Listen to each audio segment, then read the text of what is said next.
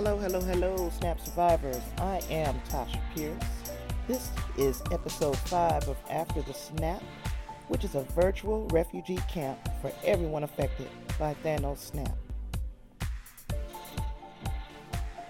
So, I've been looking and trying to see what's going on in the Marvel universe, or the DC universe, or any universe pretty much. And I mean, it's pretty quiet on most of the universal fronts. So I guess that means that we will jump right into our Bumblebee discussion. And so today we're gonna talk about Bumblebee and what went wrong with the Transformers franchise. Okay, so the Transformers franchise was a Michael Bay directed franchise, and it consisted of 5 movies. In the Bayverse, we had 2007's Transformers, 2009 Revenge of the Fallen, 2011 Dark of the Moon, 2014 Age of Extinction, and then 2017 The Last Night. So those were the 5 movies, but the franchise revolves around the Hasbro toy line and the cartoons also, which are based on transforming robots from the planet Cybertron. And these robots have been constantly at war for years. So Michael Bay directed these first 5 films. He's also known for directing Pearl Harbor and Armageddon,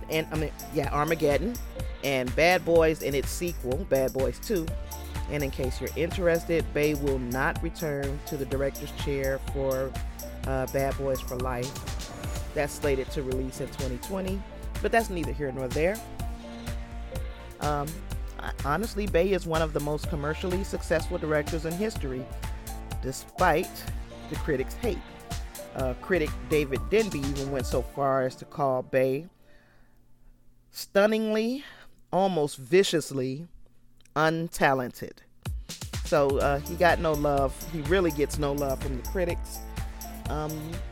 People came out to see the films, but if you're a diehard fan or even like a super kind of casual fan, you know that the movies were they left a little to be desired by the fandom. Michael Bay is known for his he's special effects heavy. He uses fast cutting visuals and lots of explosions. Lots and lots of explosions. So, when I ask fans what went wrong with the Bayverse of Transformers, most of them start with Michael Bay. So I pretty much described what his films are known for. So when Michael Bay was hired, the studio execs knew exactly what they were getting. And what they got was 5 movies chock full of Michael Bay. Like the first movie was our introduction to the Autobots and Decepticons, and I can really remember being entertained by that. Revenge of the Fallen coincided with the writer's strike, so we got kind of a mess of a story. Lots of CGI, no substance. Dark of the Moon was better than Revenge of the Fallen, but it just went downhill after that, in my opinion. So the Bayverse was commercially successful but critically panned. A lot of the fandom wanted the movies to line up more with the cartoons. The Autobots didn't need to be as violent as the Decepticons. We wanted some Generation 1 designs for at least some of the robots. Less of the sophomoric humor. Well, basically, fans want nostalgia. They want to be reminded of the feelings they got when they were first introduced to these characters. They want to get to know the characters with some familiarity behind it. So, yes, I want to be introduced, but I also kind of know them already, so I kind of want them to line up with what's familiar to me. It's easy to give us 2 hours of robots kicking the shit out of each other, but fans want to see character development and not just in the humans. And then the diehard contingent really, really want consistency. They want to see that the people trusted with making one of their favorite properties come to life actually has watched the cartoons, or maybe actually has played with the toys. And in fairness, a lot of the people involved with the Michael Bay movies have said they were Transformers fans, but they were their hands were tied by what they could do because of the audience they were trying to reach. They weren't just trying to reach die-hard Transformers fans. They wanted to actually cross over and pick up new fans, which the movies did. But you can pick up fans of the action and seeing the robots, like I said, kick the shit out of each other. But everybody recognizes a bad script. Everybody recognizes when a movie doesn't really have a plot. And most people recognize when a movie doesn't stay true to the events from prior movies. So it was lacking a bit of consistency. And that brings me to Bumblebee. Get a new director, a new direction. It's originally it was slated to be a prequel, but this is starting to seem like they like to reboot using Bumblebee. And I see it being more as a reboot because we're getting those Gen 1 designs, and Knight is I'm sorry. Let's go back and talk about Travis Knight. Travis Knight is the director for Bumblebee, and Travis Knight is known for having a more emotional and intimate side to his filmmaking. This is only his second film, and I believe he's worked in animation before, but his style is more intimate and emotional. Although Michael Bay is still producing and he's also giving creative insight, the hope is that this is entirely Travis Knight's movie. And with Travis Knight's vision, we're getting cartoon vibes. So again, we get the Gen 1 designs.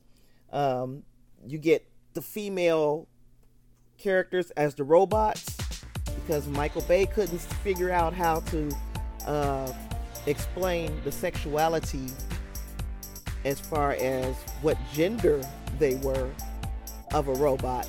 But Travis Knight has introduced us to gender, specifically female gendered robots. So yeah, it appears we're getting a simple, heartfelt story about Bumblebee. It's going to be set in 1987, so human technology is nowhere near the sophistication of the Autobots or Decepticons. So the fight will probably kind of remain between them, which is what we want to see. We get some looks at Cybertron, and we see Generation 1 Optimus. Transformers fans are stoked.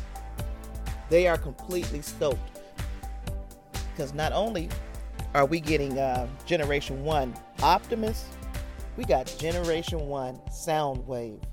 And when I say that the true fans of Transformers are losing their minds, because he looks exactly like the toy from the 1980s, down to the cassettes.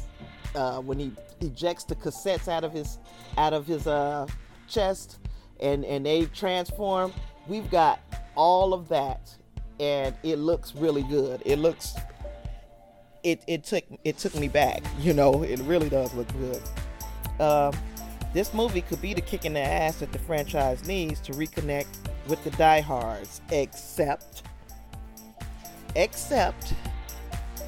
Aquaman, Mary Poppins, and Spider-Man. This movie opens 1 week behind Spidey and the same day as Aquaman and Poppins. So that's going to wreak havoc on their domestic box office sales. But if the movie has a positive reception, the studios should move ahead with future plans for the franchise. So I spilled so much, but I never gave you guys a synopsis of the movie. So I've talked a little bit about the past, and now we're going to get right into where we pick up with Bumblebee. So, on the run in 1987, Bumblebee the Autobot seeks refuge in a junkyard in a small California beach town. Charlie, on the brink of turning 18 and trying to find her place in the world, soon discovers the battle-scarred and broken Bumblebee. When Charlie revives him, she quickly learns that this is no ordinary yellow Volkswagen. So, this is also the first Transformer movie written by a woman, Christina Hodson. She wanted to... Oops. I guess I have to edit that out. She wanted to give the action film a female lead to inspire young girls. So hence we got Hailee Steinfeld, Academy Award nominated actress to play Charlie. There's also Pamela Adlon. She voices Bobby in King of the Hill. She's playing the mom. And then former wrestler John Cena is playing Sector 7 Agent Burns. And there are also questions surrounding whether John Cena's character is actually a G.I. Joe, which would tie the two franchises together and possibly is going to pave the way for a crossover film, which has been hinted at in the past, but it never came to fruition. So if those two franchises tie together, of course, we can expect to see a Joe movie sometime soon. And my understanding is the sometime soon will be at some point in 2020. And I believe the only returning character from the old G.I. Joe franchise would be Dwayne "The Rock" Johnson. Okay, but anyway, I plan on seeing Bumblebee in theaters. I'm probably going to do a double feature with Aquaman around opening day, which is going to require me to probably spend about 5 hours in the theater. But yeah, I'm gonna go see both movies. I like to see both movies do well, but I think more is riding on Aquaman to perform well with its opening weekend. We could get sidetracked and go off on Aquaman for a long time, but we've talked about Aquaman in past episodes, and you guys, pretty much, if you want to know what my feelings were about it, you could go back to the past episodes and listen to those. If this prequel does not turn out to be a soft reboot, I look forward to I'm sorry, not if it does not turn out, because we know that it's 9 times out of 10 it's gonna be a reboot, because they've already canceled the Transformers 7 movie that they had on their schedule. So I believe that they already know that they're going to use Bumblebee to reboot the franchise. So if this actually turns out to be the case, I look forward to exploring Cybertron more and keep the movies in the past and rounding out the backstories of the Autobots and the Decepticons. It would be interesting to see them on Cybertron during the war. That would possibly be a direction for another film instead of picking up in modern day times. So yeah, that's just about all that I have on the Transformers. So next topic. Oh, we're planning on doing a watch party, a rewatch of all of the MCU movies, beginning with Iron Man. We're gonna do that rewatch together as a group, and what we'll do is watch one movie a week, and I'll discuss it over here on the podcast. We'll also have a discussion on the After the Snap Facebook page. So, hop right on over and join that community, because I'd like to see that grow. And I'd also like for to hear as many different opinions and voices as we're doing the rewatch of the MCU movies, beginning with Iron Man. I believe the start date for that was November 23rd. I don't have it right in front of me, but I'm almost positive it was November 23rd, and that we would be doing one a week, and I would probably be doing an episode, or at least dedicating part of the episode to discussing the rewatch of the MCU movie franchise. So hopefully we can get some more people to join in that. Also, let me think, has there been any... It's been such a quiet week. I've been hearing a lot of different rumors, theories, and again, I've kind of wanted to stay away from rumors, theories. At least this is giving you an idea of how closely I recorded these last two episodes. Today is November 1st, so I'm recording episode 5 on November 1st. I recorded episode 4 on October 31st. So again, I'm pushing, it's probably been a couple of days for you, but to me, it's been just a matter of hours where I said I'm going to give it a week before I start, before I go into spoiler territory with Infinity War and really take a deep dive into rumors, theories, breaking down the past movies. If you're not caught up, if you haven't watched the Infinity War, I will give you the spoiler warning, and I will kind of keep that towards the back half of the episode so that you can enjoy the first half of the episode. So, yeah, there's that going on. Other than that, it's been nothing else happening in the Marvel front. We've gotten a little bit more news from the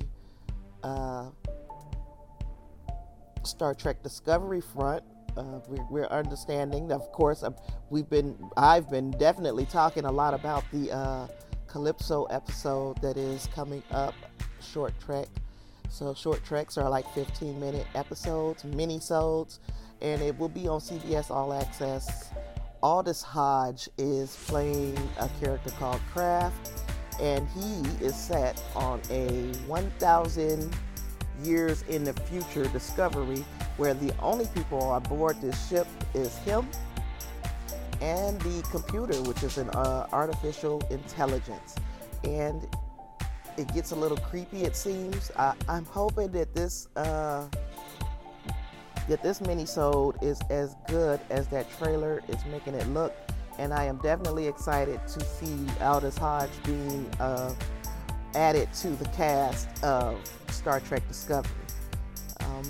Been sitting around watching old episodes of Star Trek Voyager today, so a really disturbing episode was Thaw. I was watching that one, and I don't know what made me watch it, but yes, I put that specific episode on, and there was a reason why I did it. I can't remember why, and yeah, it was creepy.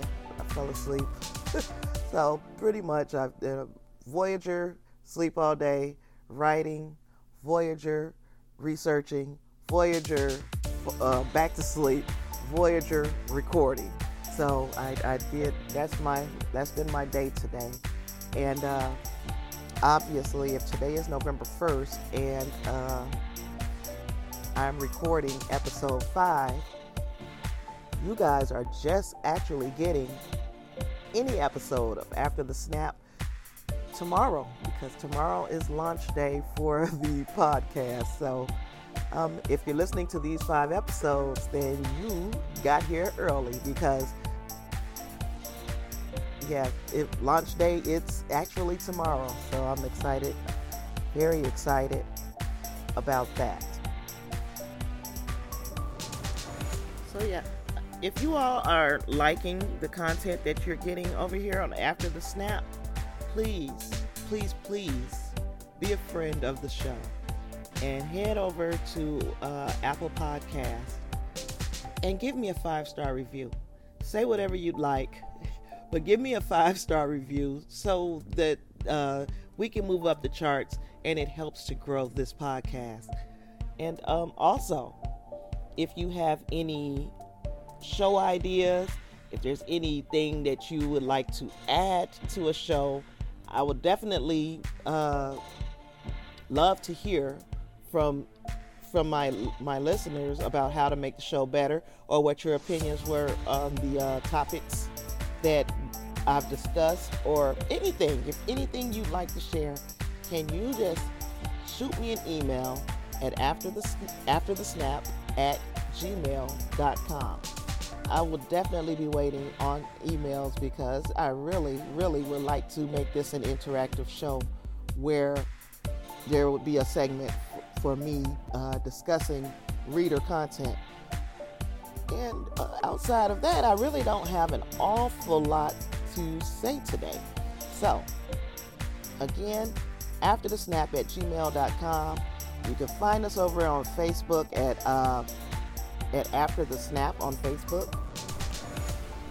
Keep your eyes open for a soon-to-be launched YouTube channel, and